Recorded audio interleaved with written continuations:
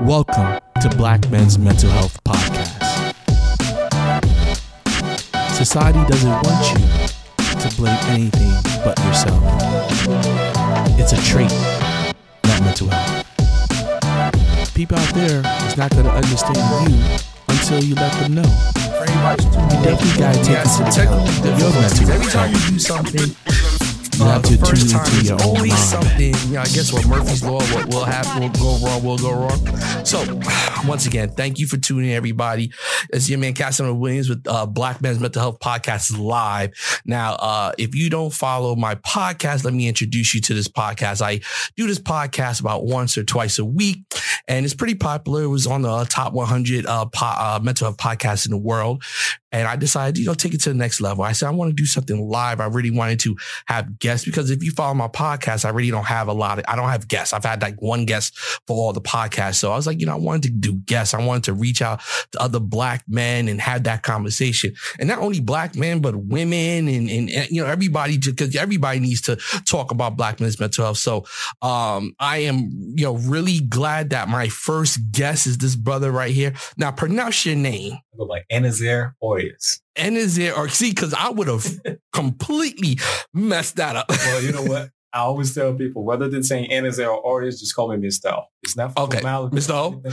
My business partner, she calls herself Mrs. O. So at the end of the day, I may have found your mess, Miss O. Well, I'm already taken. Oh, okay. I'm sorry. She's already. All right. Anyway, so I try. I try. But yeah. So this brother right here reached out to me last week. He said, "Yo, I like your podcast." I was like, "Hey, that's great." And I was like, I announced it live. He's like, "Yo, I want to be in a podcast." I was like, "That's cool. I would love it." I was like, "But I'm in Orlando." You know what I'm saying? I saw he was in Virginia. He's like, "Yo, I'll come down." I was like, "What?" He's like, "I got business to do, but I will stop." I was like, "Yo, thank you. I appreciate it. You coming down." It's all for the culture, man. Thank you, man. Thank you. So tell me a little bit about yourself. I'm not going to say nothing. You talk about you. Well, we can start it off a different way, but the very first way to start it is who I am. First of all, I am a believer, and I'm also a Haitian. Okay. And my wife's Haitian too. Well, congratulations. Very good one. Yeah, I did. 18 years. Yeah. Well, I'm just a little bit 12 years into this, but it's wonderful. And thanks for sharing that. That's a plus. So it's my background. Where I come from.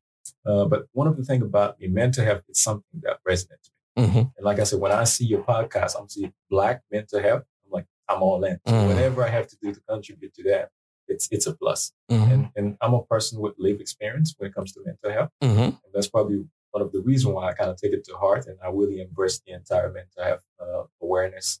I'm an advocate. So in general, that's why I am. And you know what? I didn't even know you was Haitian. And let me tell you why that's good. Because when I was going through I'm married to a Haitian. My wife is Haitian. She was born in Haiti, came up here when she's 8, her family, she got a big old family. Everybody's aunts and cousins and uncles. And in West Palm Beach, I'm always meeting a new aunt or uncle every single time. That's that big. I have a lot of family members. So you're maybe related. I don't know. Yeah, and one of the things that was interested about my mental health, because about a year, I don't know if you know the background, a year ago, I had a mental break, like literally almost a year ago, February 15th, I had a mental breakdown. I put myself in a facility. That's how bad I was. And when I got out, there was problems between me and my wife because not that my wife didn't love me, but because culturally, mental health in the Haitian community is non-existent. Either you just lazy or you need God. Those are the fix. And I attest to them too. And she couldn't understand in the beginning. She couldn't understand what I was going through because, I'm the CEO of the company. I'm the leader of the household. And then to see me like that, like she didn't know what to do. And there was a while that I was mad at her for that because I was like, you wasn't there for me. But it was that she just couldn't understand because culturally, she had nothing to relate it to. You know what I mean? Because her father, her brothers and stuff like that, she sees all these strong men and, if they have problems, they just sweep it under the rug or whatnot. But at the end of the day, when you don't, it's not really in the Black community alone, but especially in the Caribbean community, like Haitians, it's not existed at all. You said it right. It's not existed at all. This is not something that we address when it comes to our culture. Mm-hmm. You said you had a mental breakdown about a year ago, and I had mine literally a little bit over 2 years ago, right before COVID happened. And then I remember it was like around October, my wife had a surgery, and I got laid up about a month, literally 30 days after that surgery. And then that took me into that depression. But my mental health struggles really started like with my dad. Because my dad had to live with, the whole entire immigrant history. Yeah. My dad had to come to the USA to provide a better life. So my dad kind of left, I was like 4 years old. So he did not abandon us, but he left to come to the United States to provide us with a better living. He did. And he held up to his mind. That's why I'm so proud of him. And he flew you out after. And my wife, the same thing. Yeah. Everybody came afterward, I think about 18 years and stuff like that. But when he left me at 4 years old, I couldn't understand that. So in me, that kind of created this abandonment issue. And then from that abandonment issue, I started isolating myself, which was a good thing because in the process, I ended up becoming an artist. So that's how I ended up falling in love with, growing in love with art and then to find myself. So that was my safe haven. That was my world. And then from that abandonment issue, kind of created in me that depression. And in that depression, just like you said, it was not something that we talk about in the culture. So nobody can understand that I was suffering depression. I mean, you grew up in the faith, you just go to church and then, hey, it's God. Yeah, exactly. Smile and then just everything is perfect. There's nothing to complain about. But there was severe mental depression going on. There was severe stuff going on with me, but I couldn't share because I didn't even understand it. So when I moved here, like when I was older, like 18 years old, and then I met my dad, I was already too grown for my dad. So my dad couldn't understand me. So let alone understand the issue that I was dealing with. So now that depression got a toll on me. So now I'm deep in depression. But thank God through that depression, I was able to meet my wife. She became that friend. And I also met my best friend in high school. His name is Baker, the gentleman that came with me. Okay. So this guy has been there for me since day one. Just like for my wife, she understood the process, but she couldn't understand fully the stuff that I was dealing with, like the depression. And then I remember the very first time after years into our marriage, when I first told my wife that, hey, I'm battling depression. She said, what do you mean? Your wife is Haitian too? Yes. Oh, okay. So she couldn't understand. Yeah. Matter of fact, that terrifies her because she never dealt with anybody this type of stuff. She didn't even know what to do. And me, I couldn't tell her exactly what I'm really dealing with. So in the process, I was a mentor, and then I ended up taking a course called Mental Health First Aid. That's when I started understanding about the stigmas, all these different symptoms. How does mental health challenges kind of, how do we deal with them? That's when my eyes kind of opened about mental health awareness. That's when it's not really like a self-diagnosis, but that's what opened up my eyes about the issue that I was dealing with. And then from that point on, I started getting deeper into the knowledge. And then fast forward, I become a mental health first aid instructor. So what is a mental health first aid instructor exactly? So basically, mental health first aid is about teaching people some action plan for them to understand somebody is dealing with those mental health challenges. Okay, so it's like one of the action plan we have in mental health is ALGEE. So ALGEE, ALGEE. So you're always assessing for those behavior. When you see somebody is down all the time, there might be something. So you're always doing some kind of assessment. And when you notice stuff, try to approach and listen to that person to understand what's going on. And as you understand, you give information. You give information to that person if you understand what's really going on. And you encourage that person to look for appropriate help, and you encourage that person to do self-care. So basically what mental health first aid is all about is those 5-step plans. And those steps, you constantly have to look out for them. So there's a continuous assessment that's happening as a mental health first aider, as a mental health first aider instructor. So that's what I teach people on. And that's what I had to do for myself. I had to constantly assess myself, understand what's really going on. So from that point on, I kind of opened up this world for me. So now I understand something was not right with me. I need to find the help. But really, that stuff really happened when I started taking interest into my own well-being because my wife gave me a book. And I remember that was the very first book she gave me when we were dating. It's called Love by Leo Buscaglia. Say that one more time, so people. Love by Leo Buscaglia. Okay. And from that book, I basically kind of learned that you don't really fall in love. You grow in love. And the thing is, it happens for us. You're not going to fall in love with yourself. And that's why one of the topics we're talking about tonight is how to grow in love with yourself. Because this is not something that just happened overnight. It's a process. So for you to really understand yourself, you have to kind of take an interest in yourself. And that's what I did while I was going through my mental challenge. It's kind of like, is it kind of like how can you love others if you don't love yourself? But very simple to that. Okay. So that's the same basic. That's the same principle. Okay. And when we go deeper, for you to love yourself, you got to know who you are. And that's the same kind of issue we're dealing in the culture right now, especially among the Black. Some of us, we don't even know our own identity. And if you don't know who you are, let alone loving yourself, you can't love a woman if you don't know that woman.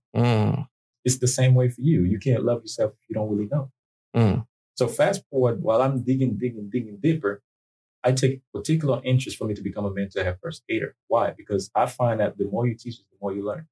The only way for me to really keep myself grounded in the same principle is for me to teach it to other people. And that's why I'm an avid educator. I'm always about teaching people. Anything I can get my hands on, anything I can understand, I try to teach it. Why? Because the more I teach it, the more I understand it. But when I had that mental breakdown 2 years ago, I knew I had to take some time for myself. And that's why my wife and I, we ended up getting into agreement for me to move to Virginia. And that's where all that stuff happened. So now I really find that clarity that I need. Why? Because she couldn't give me what I needed. She couldn't help me because she did not understand those stuff. But while I moved myself away, I ended up having the time for me to really understand myself and then find a new way to make her understand what was really going on. And now she's the biggest supporter I ever had. Now let me ask you a question. I'm a big certification person. I have so many certifications, like, Black Sigma belts, lean. I'm a big. So that's the alternative to traditional. Exactly. So question, is that a certification to be that you have to do? And is it like through like normal means? Because, I did one thing I wanted to do through my mental health journey for this year. I wanted to be a life coach. I said I want to be a success life coach because, beyond the mental health, I was like, a lot of people don't know what it is to be successful. So besides those books, I wrote the other book and stuff like that, but it's not about that. So I ain't breathe. But you know what I'm saying? But so I believe like you said, certifications are phenomenal because at the end of the day, you don't need to go to college for masters all the time and stuff like that. And at the end of the day, if you're in the world anyway, you're going to wind up having some type of certification your employer is going to have you take. You can have a master's, a doctor degree, but if you work a doctorate, but if you go somewhere and work in some type of services or anything, they're going to make you get their certification, something like that. So is that a certification? Is it like, yes, okay. It is. I had to go to training, 5 days training. I did mine in Georgia. So they always have trainings available. If you go on mentalhealthfirstaid.org, and they'll show you all the trainings they have available. In fact, we have a summit coming up in March 10. It's going to be in Washington, D.C. Oh, nice. So if you can attend that, they'll give you a good glimpse at what mental health first aid is all about. There's a certification. There's 2 parts of it. There's a youth certification and there's an adult certification. I think right now we also have a teen certification for people that would like to team specifically teen, youth, and adult. So I'm certifying both youth and adult. So I can teach anybody. The adult part is for people that are working with youth. And the youth part is for people working with youth. Even if it says youth, it's not directly to the youth. The teen is directly to the youth. You actually teach the teen. But the adult one is for people like anybody. So part of my organization is to offer these mental health classes to the general public. Okay. Well, is there a cost to it and stuff like that? Like what's because there'll be somebody listening to it, looking right now, and say what? There was actually an 8-hour course, and there's one where you do some work on your own, and then you do the rest with the teacher. So it's like 8-hour courses that are available for people that want to sign up for. Oh, nice. That's sweet. Definitely. I never even knew there was any certification like that. So yeah, definitely. That's something that's great. So what is the, so for you, what was the methods or things that you learned through the certification that helped you with your mental health, situation? While going through the certification, you understand, like in your book, just like you said, all these depression, causes, what are the symptoms?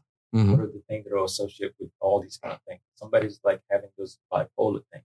How do you recognize those things? So once you go to that certification, now you kind of have this general knowledge. So whenever you see somebody kind of display something, so it kind of give you a little bit of clue, a little bit of hint. Okay, there might be a possible of this, But at the same time, we do not diagnose. So you will never hear one of the person that have a certification in mental health person say, such and such is dealing with bipolar, such and such is dealing. But at least you will be able to understand, okay, there might be some situation because of the mental health challenge that person is going through, but we never diagnose. Okay. So this certification, you became part of the team. After you did it, you became part of the team to promote this and push this? Actually, you can, it's either way. So some of people might do it through the organization. Mm-hmm. I did mine on my own. Okay. Because it's my organization. So you have to come from me. So I did it for the organization. But once you're done with the certification, you can take it wherever you want. So is this don't get mad at me if I sound stupid, because is this a certification that you and your organizer came up with, or this was already existing and then you? The mental health first, it started in Australia. Okay. And then they brought it to the United States. So this is an actual organization. Oh, okay. You have on your website NAMI? Yes, yeah. Okay, NAMI, SEMBA. Mm-hmm. So these are all the same. Okay. And so does it is it just general mental health, or is it area mental health? Is it like a generalization? And if it is, how does it have any special subjects for Black mental? So just a general. So one of the things that we do with my organization, I try to partner up with like people that are specified in those areas. Mm-hmm. Oh, okay. Psychology type of thing. So I'll partner with them so I can give those information. Okay. One of the action plan is to encourage people to get appropriate help. Mm-hmm. So let's say you talk to that person share with you that they're going through certain things. Now you can refer them to people. So it's more like a referral type of thing, but you have a general understanding, you have a general education. Okay. So pretty much the certification is a general, but then you make it specific by the organizations you team up with, and you cater it for that. Okay. And you make a referral. Okay. So how long you've had that certification? Since for about 4 years now. Okay. So what challenges have you seen, particularly in Black men, when it came to like talking to people or diagnosing and things like that? What is it specifically you see that's particular for Black men? It's the labeling aspect. Okay. So nobody wants to disclose some kind of information for them to have a label. The whole entire time I was going through my mental health challenges, I never want to admit that I was depressed. Because I didn't want nobody to diagnose me with some kind of, he has depression. Depression. I mean, still today, I never went to see a doctor for some kind of diagnosis. But I understand what was going on with it. And as I get more knowledge, more information about it, now I really understand what was going on. But the problem is people don't like to be labeled. So there's this whole entire stigma. Hey, if I look for help, people might see me that way. So therefore, I don't want to look for help. I don't want people to see me that way. Yeah, that's definitely true. I know when the day that I had my breakdown, and I went to my wife and I said to her, something's wrong with me, because it was like a cloud that I couldn't get away from. I couldn't get that cloud away no matter what I do. See, I got a degree in psychology, so I always kind of self-medicated myself as far as like, I'm smart. I could think, I think through the problem. You know what I mean? Which is great. I mean, because that gives you a positive outlook on stuff. By you having this kind of positive mindset, it kind of helps you go through a lot. But some of the stuff, when you don't understand, you have to be able to say, okay, you know what? I need to reach out to someone. And that's the point I got to, where I couldn't get through it anymore. I didn't understand what was going on with me. And, I remember like it was yesterday, I went to my wife and I said, babe, there's something wrong with me. And she looked at me, she said, all right, well, because for her, it didn't register. So she's like, all right, well, I could make you a doctor's appointment, and that triggered me, kind of like, you don't care. Like I'm reaching out to tell you something's wrong with me. And that's when I totally, exactly. But then that's the point where I just totally flipped. And that's one of the reasons why me particularly, I'm trying to push that mental health first aid. Why? Because that is good for anybody. Anybody can take a mental health first aid course and then get that general knowledge. And once you take it, now you have an idea of what's really going on with anybody. So just like CPR, mental health first aid is basically the same thing. Definitely. And I don't think they focus on that enough. I especially in America, I feel that, our cultural counterparts, that's what I call it, cultural counterparts, they get a lot of support with mental health, whether, it's always mental health. If a white person goes kill somebody, it's a mental health. If they rape somebody's mental, what I'm saying? They get all this understanding. But when as Black men, we do something, it's our trait. Oh, they're just violent. They're prone to violence. Oh, they're just oversexed or things like that. So, what are you doing to help against that stigma? Because that stigma, that trait is there for us in America. So what are you doing or suggestions that people should do to try to get through that? Well, the very first thing we should do is see everybody as human. It doesn't matter what is color, whether it's not. Everybody's a human being. Mm-hmm. So what made you think that person is some kind of mental health issue and that person is just a behavior or just something that they purposely doing? It's just, we're all human. And our brain is what will control it. It's like the engine. So whenever we react in certain ways, trust me, it has to do with some kind of mental. So it's not just white, it's not just Hispanic, it's all of us. We all having some mental challenges as a human being. And then if we don't address them, if we don't condition ourselves to react accordingly, it's going to create some kind of unpleasant reaction. It's not going to be okay with everybody. But it's not a particular race that's dealing with mental health. It's all of us. But if we can focus on all of us as human beings, it's going to create an entire different conversation. No, and I agree with that. But unfortunately, that's not the reality of it. When it comes to, because, when I went through it, I said, I said, let me find out some research. So I did research and I saw all the stuff on mental health. And then even, Black people in general, cultural mental health and stuff like that. But I didn't see anything on Black men mental health to the point where the domain blackmensmentalhealth.com was free. I own it now. That's where this podcast and stuff like that, because the emphasis was there. And then when I was trying to, I'm a researcher, so podcasts, that's what I do. So I was like, well, let me see some podcasts on mental health. And it's like not one podcast was on Black men's mental health. And, even on the list that one, there's 100 podcasts in the world. You know what I mean? We're on the list. And I think we was at 53, 50, whatever, something like that. And out of the whole list, there's nothing. I'm the only one that talks about Black men mental health. If it's something to do with Black, it's cultural or Black, the community, but it's nothing on Pacific. But you could see white men's mental health, white ladies have, you see all these variations where people can go. If you fit in a category, you can say, okay, you know what? I know mental health is a problem with everybody, but what's specific for my culture or my gender, I could have a podcast or research. But when it comes to Black men, I found nothing. And it was horrible. The lack of attention to, this area, it's like when I do a lot of conferences, I've done seminars this last year alone. And first thing I say is I say Black men's mental health matters. And then I always get one female that raises a hand and says, all black people go through mental health. And I'm like, that's the equivalent of me saying all Black lives matter. And then a white person saying all lives matter. You get mad about that, right? Well, some of us will. You know what I'm saying? But you're not saying that, all lives don't matter, but you're saying that Black lives matter because there are things particular to us. Same thing with mental health. And I've gotten some dirty looks from women like, or just sit in the seminar just to counteract everything I say. When I say what the challenges Black men go through is like, well, Black women been going through so many challenges. I understand that, but this is not what we're talking about right now. When I was going through my certification, I believe I can count on my fingers how many men that was in the room getting that certification. Basically, what you asking is, and I want to take that moment to everybody that's actually watching us right now. This is the message we're putting out there. I want you guys to share it and let other men, I'm talking about men of influence in our community, knows that Black mental health matters. And that's the voice that needs to be louder.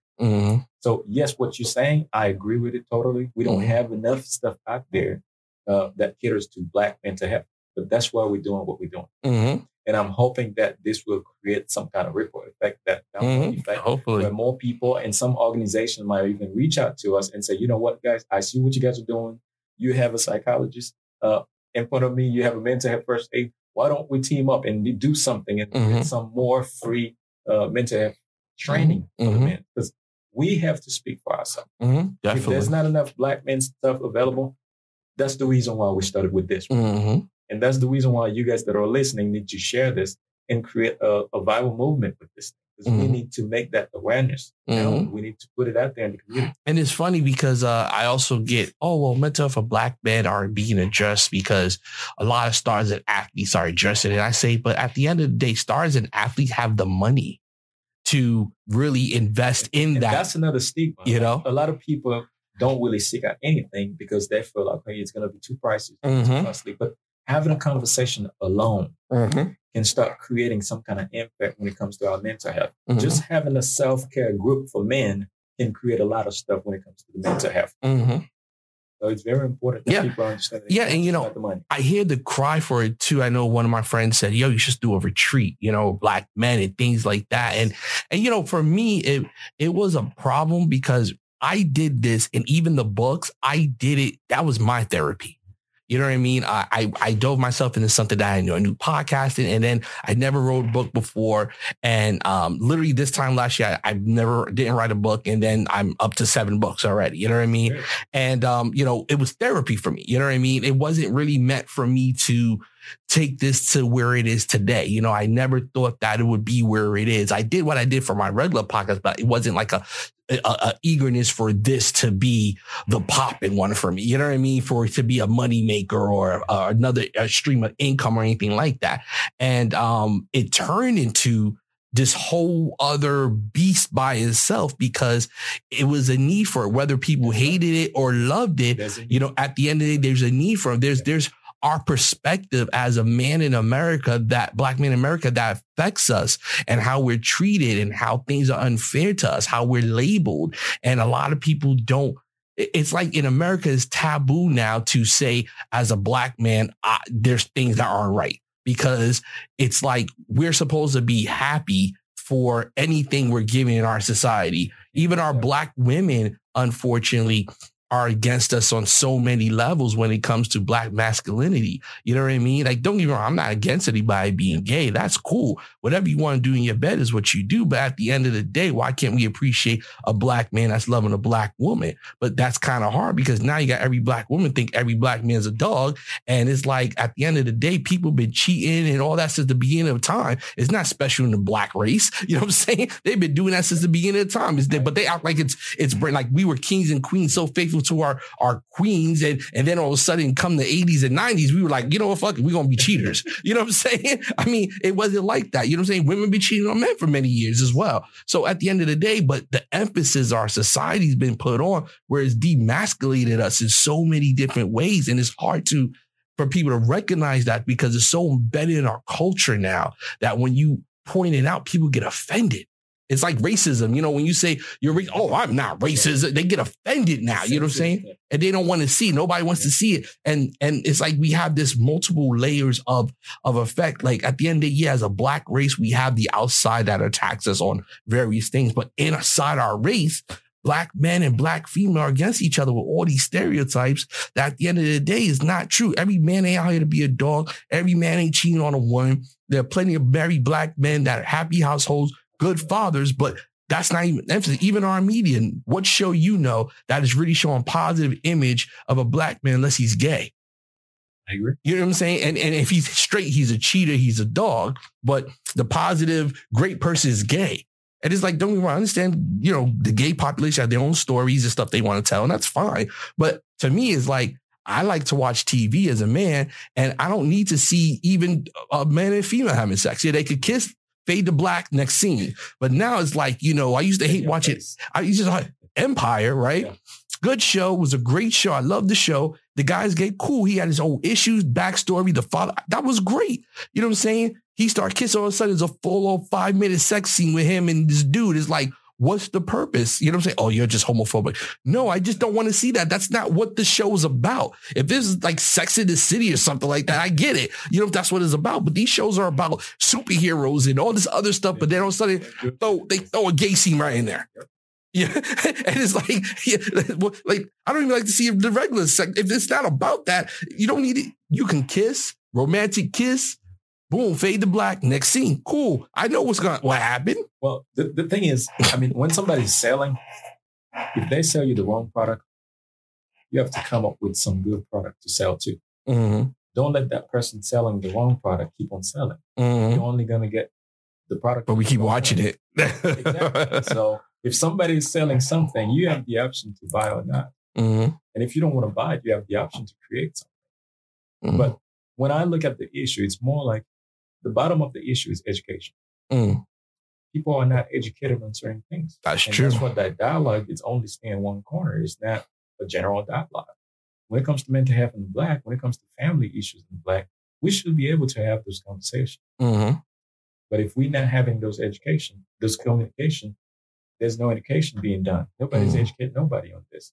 Because it's kind of hard for you to tell that person to behave a certain way when their role model is behave that way.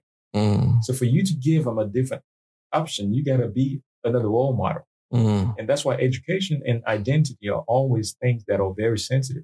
I'm always caring about education. I'm always about people to define their identity. Because when you define your identity, you kind of move differently. If you never define your identity, somebody's going to define yours for you. And it may not be the one that you really want to have. And it takes us back to that love thing.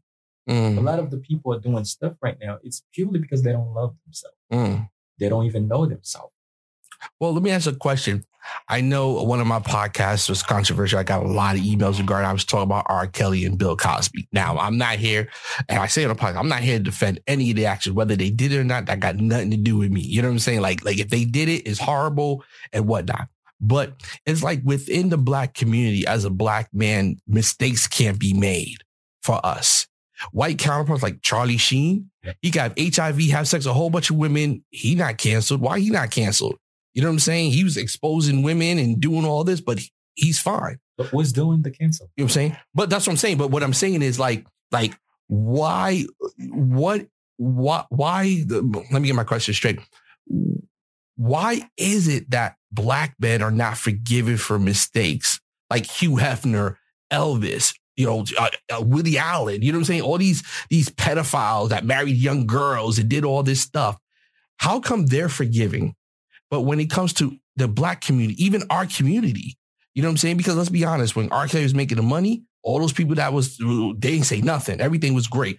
Bill Cosby, if he was raping chicks for years, nobody was saying nothing. But then when it was not to the benefit of the culture no more, the Black community outed Bill Cosby, his own, all these Black people outed R. Kelly, things like that. Why is it within our community as Black men, we can't, and I'm not saying that what they did was right, whether they did it or I'm not saying that or defending them. But what I'm saying, why in the Black community as Black men, we can't make a mistake like our white counterparts can make. And then people move on from it. They don't get killed. But we make a mistake, we're canceled, going to jail, getting sued.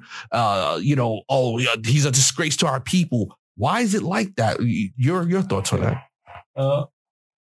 I look at those mistakes a little bit different. I guess it's probably because of my faith and my upbringing in the Christ. And I was having this conversation with a good friend of mine, and I was talking about Coach Paul. I call Coach Paul. In the Bible, about Paul, history that becomes Saul, Saul that becomes Paul. Well, Paul was probably one of the guys with the worst background in the Bible. He used to kill Christians, he used to do all kind of stuff. But Paul is also the one that became the Messiah. The one that actually got sacrificed for his love for Christ. So my thing is, God was able to forgive him. So I try to look at stuff from a perspective. And I'm being very careful about how I see R. Kelly, how I see Bill Cosby, how I see Charlie Sheen, because all these guys, they had some kind of particular set of values. You see what I'm saying? So I may not know why they did not cancel them, but at the end of the day, I'm curious about their values. I'm curious about their moral. Because those values you carry with you, these are the things that really defines you. So I'm not really worried if they did not cancel or not. My thing is do they have something that I really want? But the question is that, and that's why I try not to. But if they do have something they want, right? Let's say Charlie Sheen or Hugh Hefner, Elvis, these white men, they contribute to music, movies, whatnot, and their legacy is sustainable. You know what I'm saying? But Black men, R. Kelly, I mean, regardless of what you say, his music is phenomenal. A lot of people were made on his music. But what if we are the one canceling them? What if we are the one black? What if we are the black people that cancel them? But we are the ones canceled. That's what I'm saying. Why? Because we create that confusion between us. Mm-hmm. And that's what I was trying to say with that confusion. It's like we don't even know what we value or not. It's like we're fighting among ourselves. Like when I look at all these guys that did great stuff, whether it's Elvis, whether it's whoever it is, it's like R. Kelly, for example. There are some great songs about R. Kelly. So people can cancel R. Kelly, but those lyrics, those stuff, like for example, one of the particular songs is The Greatest. So you can cancel him all you want, but that's a record that stays. Yeah, you might have different kind of set of morals that I don't agree with. But at the end of the day, that work as an artist, I'm going to appreciate art. So when somebody do something, I mean, yes, that person might be at that time was good. We're human beings. We're not perfect. Yeah. We all make mistakes. And that's why I try not to look at colors when it comes to mistake. We all make mistakes. My only thing is did you learn from that mistake? Because one of my most favorite lessons in life is learning from adversity. The adversity carries with it the seed of the greater benefits. So whenever you go through a mistake, whenever you go through a challenge, in my opinion, I think R. Kelly is probably learning the greatest lesson of his life. And he's probably, I'm hoping if he were to get a chance to be out and then he become a brand new guy. But do you think he deserves it? Like Elvis and these other people, they get that second chance. Who I am to judge? Well, I mean, but the black culture judges, you know what I mean? Okay, that's what we need to stop doing. Okay, good. That's the answer I want to hear. Yes, okay. That's what we need to stop doing. Like one of my friends, Gary Chapman, teach me this foundation of life. The first thing is you got to love yourself, control your judgment, control your emotion, and always make sure you bring your attention to these three. We can't judge. Somebody might make a mistake, but at the end of the day, you have to understand he's human. Stop looking for that perfection. And I think that's probably the issue we have in our own culture. We put certain people on a pedestal and we put some people like they have no value. But at the end of the day, they're human beings. The same thing that these people do to deserve to be there is the same thing that these people can do to be there. So at the end of the day, let's praise our people. If they do something wrong, let's show them how they can correct it. Let's breathe life. Let's breathe positivity and stop the judging.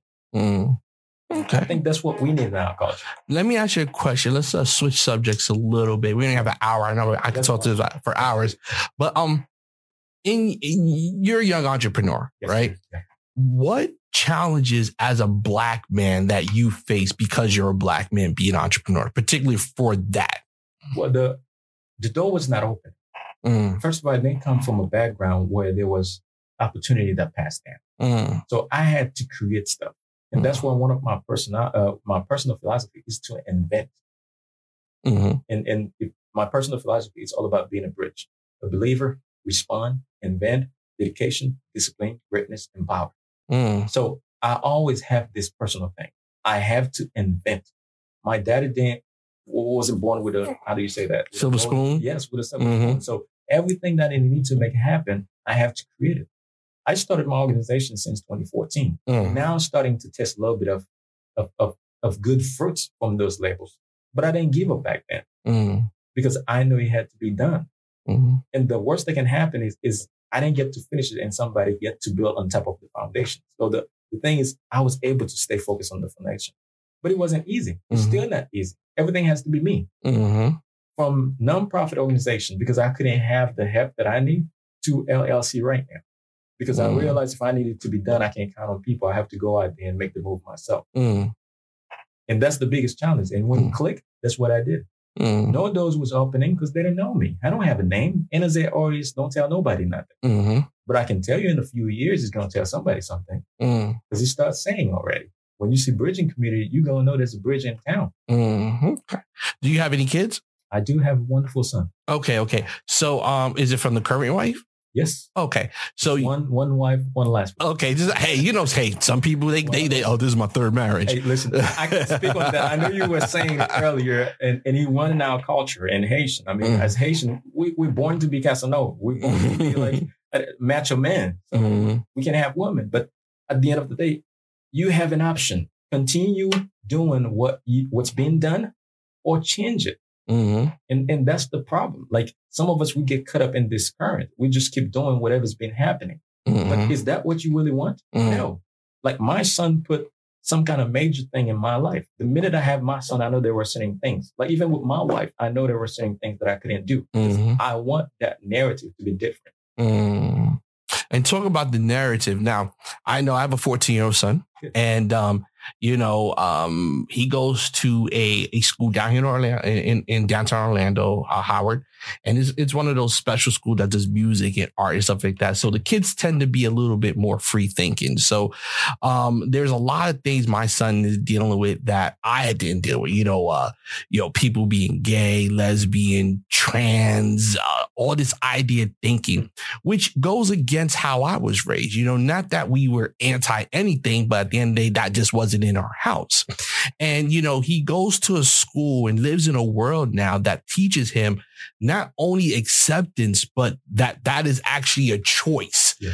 I'm okay with acceptance. I'm completely okay with that. I tell my son, don't judge anybody for what they do.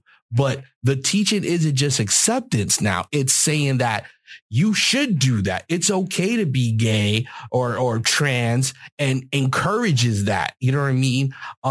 How do you navigate the idea of what America teaches our young boys now compared to what we were taught growing up? How do you fight that? Because sometimes it's a difficult battle, because in your house you have one way, but then when they go into the world, everybody's telling them one thing. So how do you navigate that? Well, the way we kind of navigate it is, in my family, we have something called the scoreboard.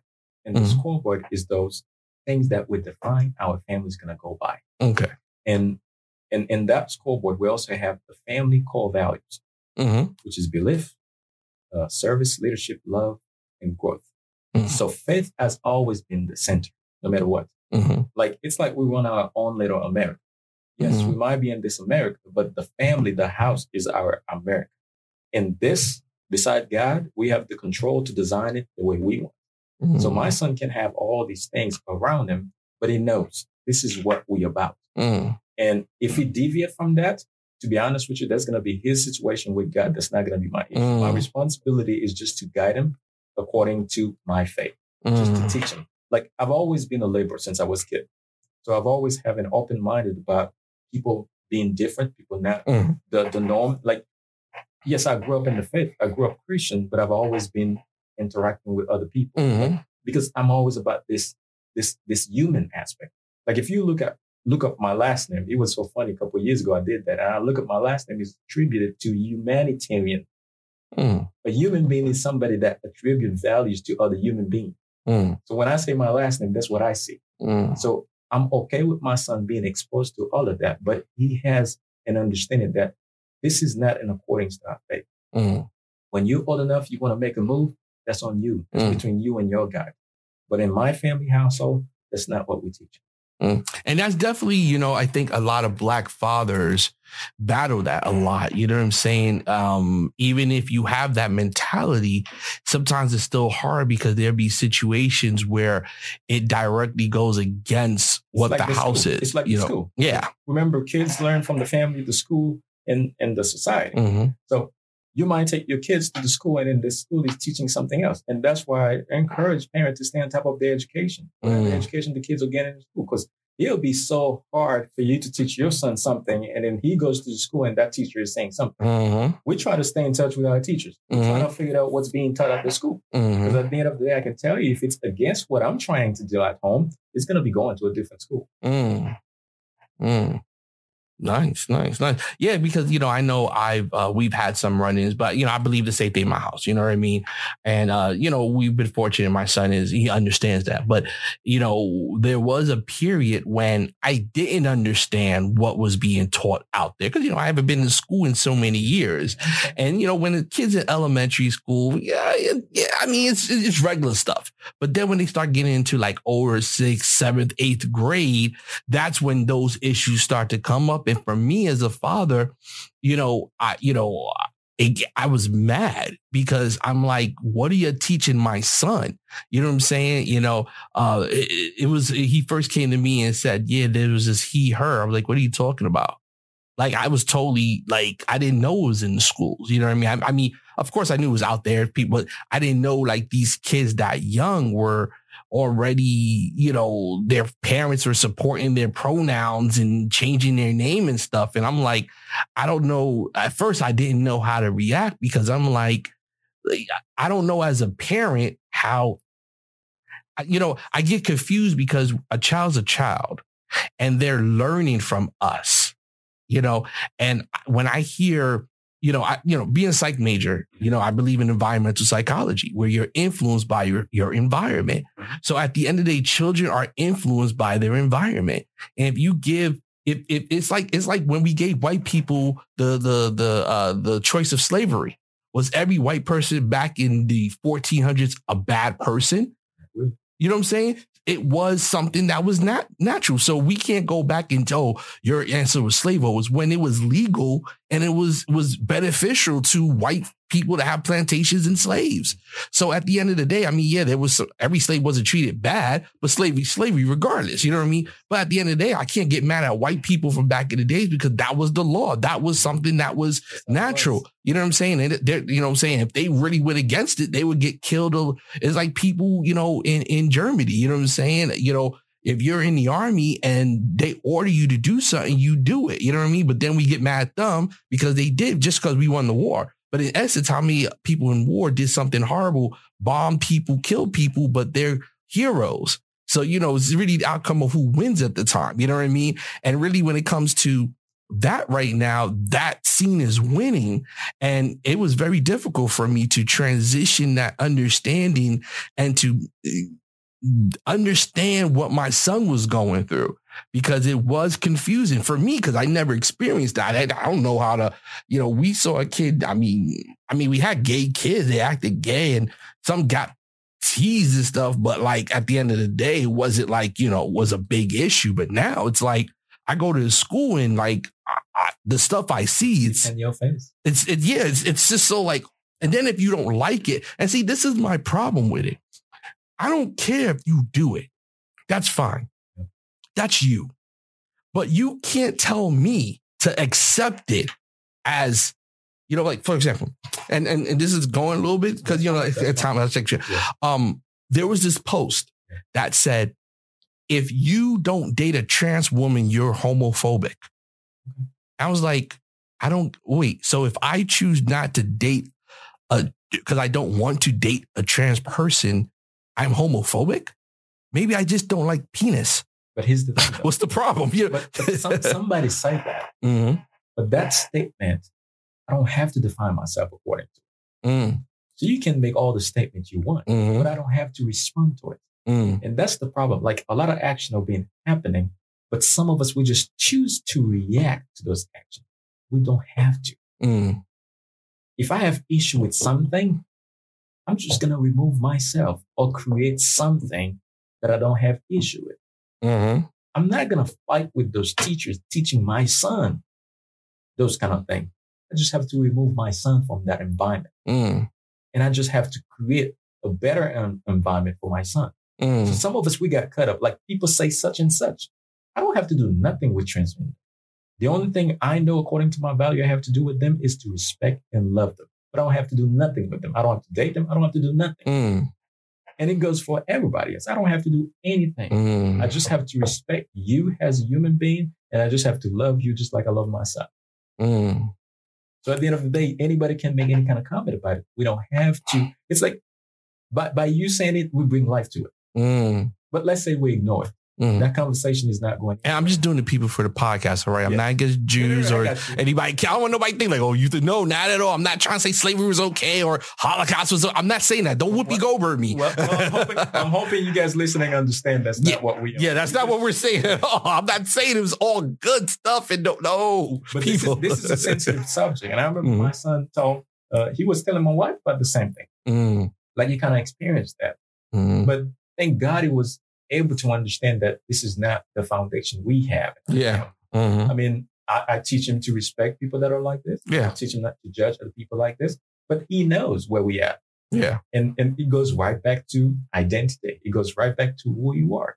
And those kids, the reason why they go back and forth with he, she, they don't even know who they are. And let alone the parents. If the parents didn't even know who they were, how do you expect the kids to know who they are? That's definitely true, man. Definitely true. We got 4 minutes to this podcast. I love the conversation, man. I think it's great. I would love for you next time you're in town to come back on. Let me know. Let people know your information, where they could get you on your social media stuff in the future. Anything you want to promote? This is your time right now. Well, right now we're trying to have the same conversation through our organization. So please go check us out online, www.gobridge.org. And you can find me on social media, LinkedIn, Instagram, and Facebook. Just connect with me. I'll be more than happy to have a conversation just like this one. And whenever I'm in town, I promise you I'm going to stop by if I can. Mm-hmm. So just reach me out. We want to have those conversations, especially Black men that are listening. We need to have those conversations. We need to bring that mental health awareness in the community. And we need to empower you by showing you those things, by teaching you those things. I truly believe in education. I think if we're going to make a difference, it's going to be through education. So let's reach out. Let's get connected. It was a pleasure. Definitely. Hey, I want to appreciate Mr. O for coming through. I know you from Virginia. You was doing business and you stayed a little longer for this podcast. I appreciate you so much being my first guest. So, you walk away with my books for free. Thank you know what I mean? Definitely. And make sure you guys grab yours and then reach out to Casa so you can get yours. It's 3 of them: motivational, journal, and the Bible. Yes. So please grab them. I got mine already and I'm honored to be here. Thank you. Like I said before, man, we're going to do this every week, 7 p.m. We're going to have a guest each week that we're going to be talking about mental health and just talking in general, because at the end of the day, this is needed. I want to thank everybody that made this podcast, top 100 in the world, not in the country, but in the world for mental health, not just Black people or, for mental health in general. And I want to thank you so much for it. This episode is going to be up on Friday because, I got other episodes that I drop, but the lives will always be up on Friday. So that's why I want people to come tune in to the live, because it's not going to be up the next day. It's going to be up on Fridays. Yeah. So at the end of the day, that's why I'm trying to people come every Monday. Either you could watch us on Facebook under the Black Men's Mental Health, or you can listen to us on the Culture Radio. You can download the app on Google and iTunes. You can listen to us. If you want to listen to this episode, which comes on Friday, or all the rest of the episodes, go to thecultureplay.com/show/Black Men's Mental Health. But we're on Spotify, we're on iHeart, we're on Stitcher, we're on iTunes, Google, Amazon. I think I named them all. You know what I mean? We're everywhere. So definitely keep supporting. And if you want to be a guest on this show, you're going to be in Orlando, because I'm not doing phone interviews or anything like that. We're not doing video. Nothing like that. But if you want to be on this show, you got to be in Orlando. You know what I mean? So let me know so we can get you on the show, because like I said, don't think because if you just a man, at the end of the day, I want to interview I want to have that dialogue and that conversation with women, with other cultures as well, because I feel that dialogue makes it understand, because you can get it from a different perspective, because it may be like he came with a mental health certification I knew nothing about. You know what I mean? And that's information that's good for people that going through mental health or want to help others with mental health. So that certification is not just for Black people. You know what I mean? If you have a friend or family member that's of a different culture and stuff like that, that's good for you to learn so you could understand. So definitely reach out to me. You can reach out to me, blackmensmentalhealth.com. All my information is there, my books, the podcast, information for help, links, all that stuff. This show will be on there as well too this Friday. And once again, I want to thank everybody, and I'm excited. I'm sorry about the technical issues when we first started. Like I said, everything new. There's always going to be some problems, but I appreciate everybody. Until next time, have a great day. Thank you, guys.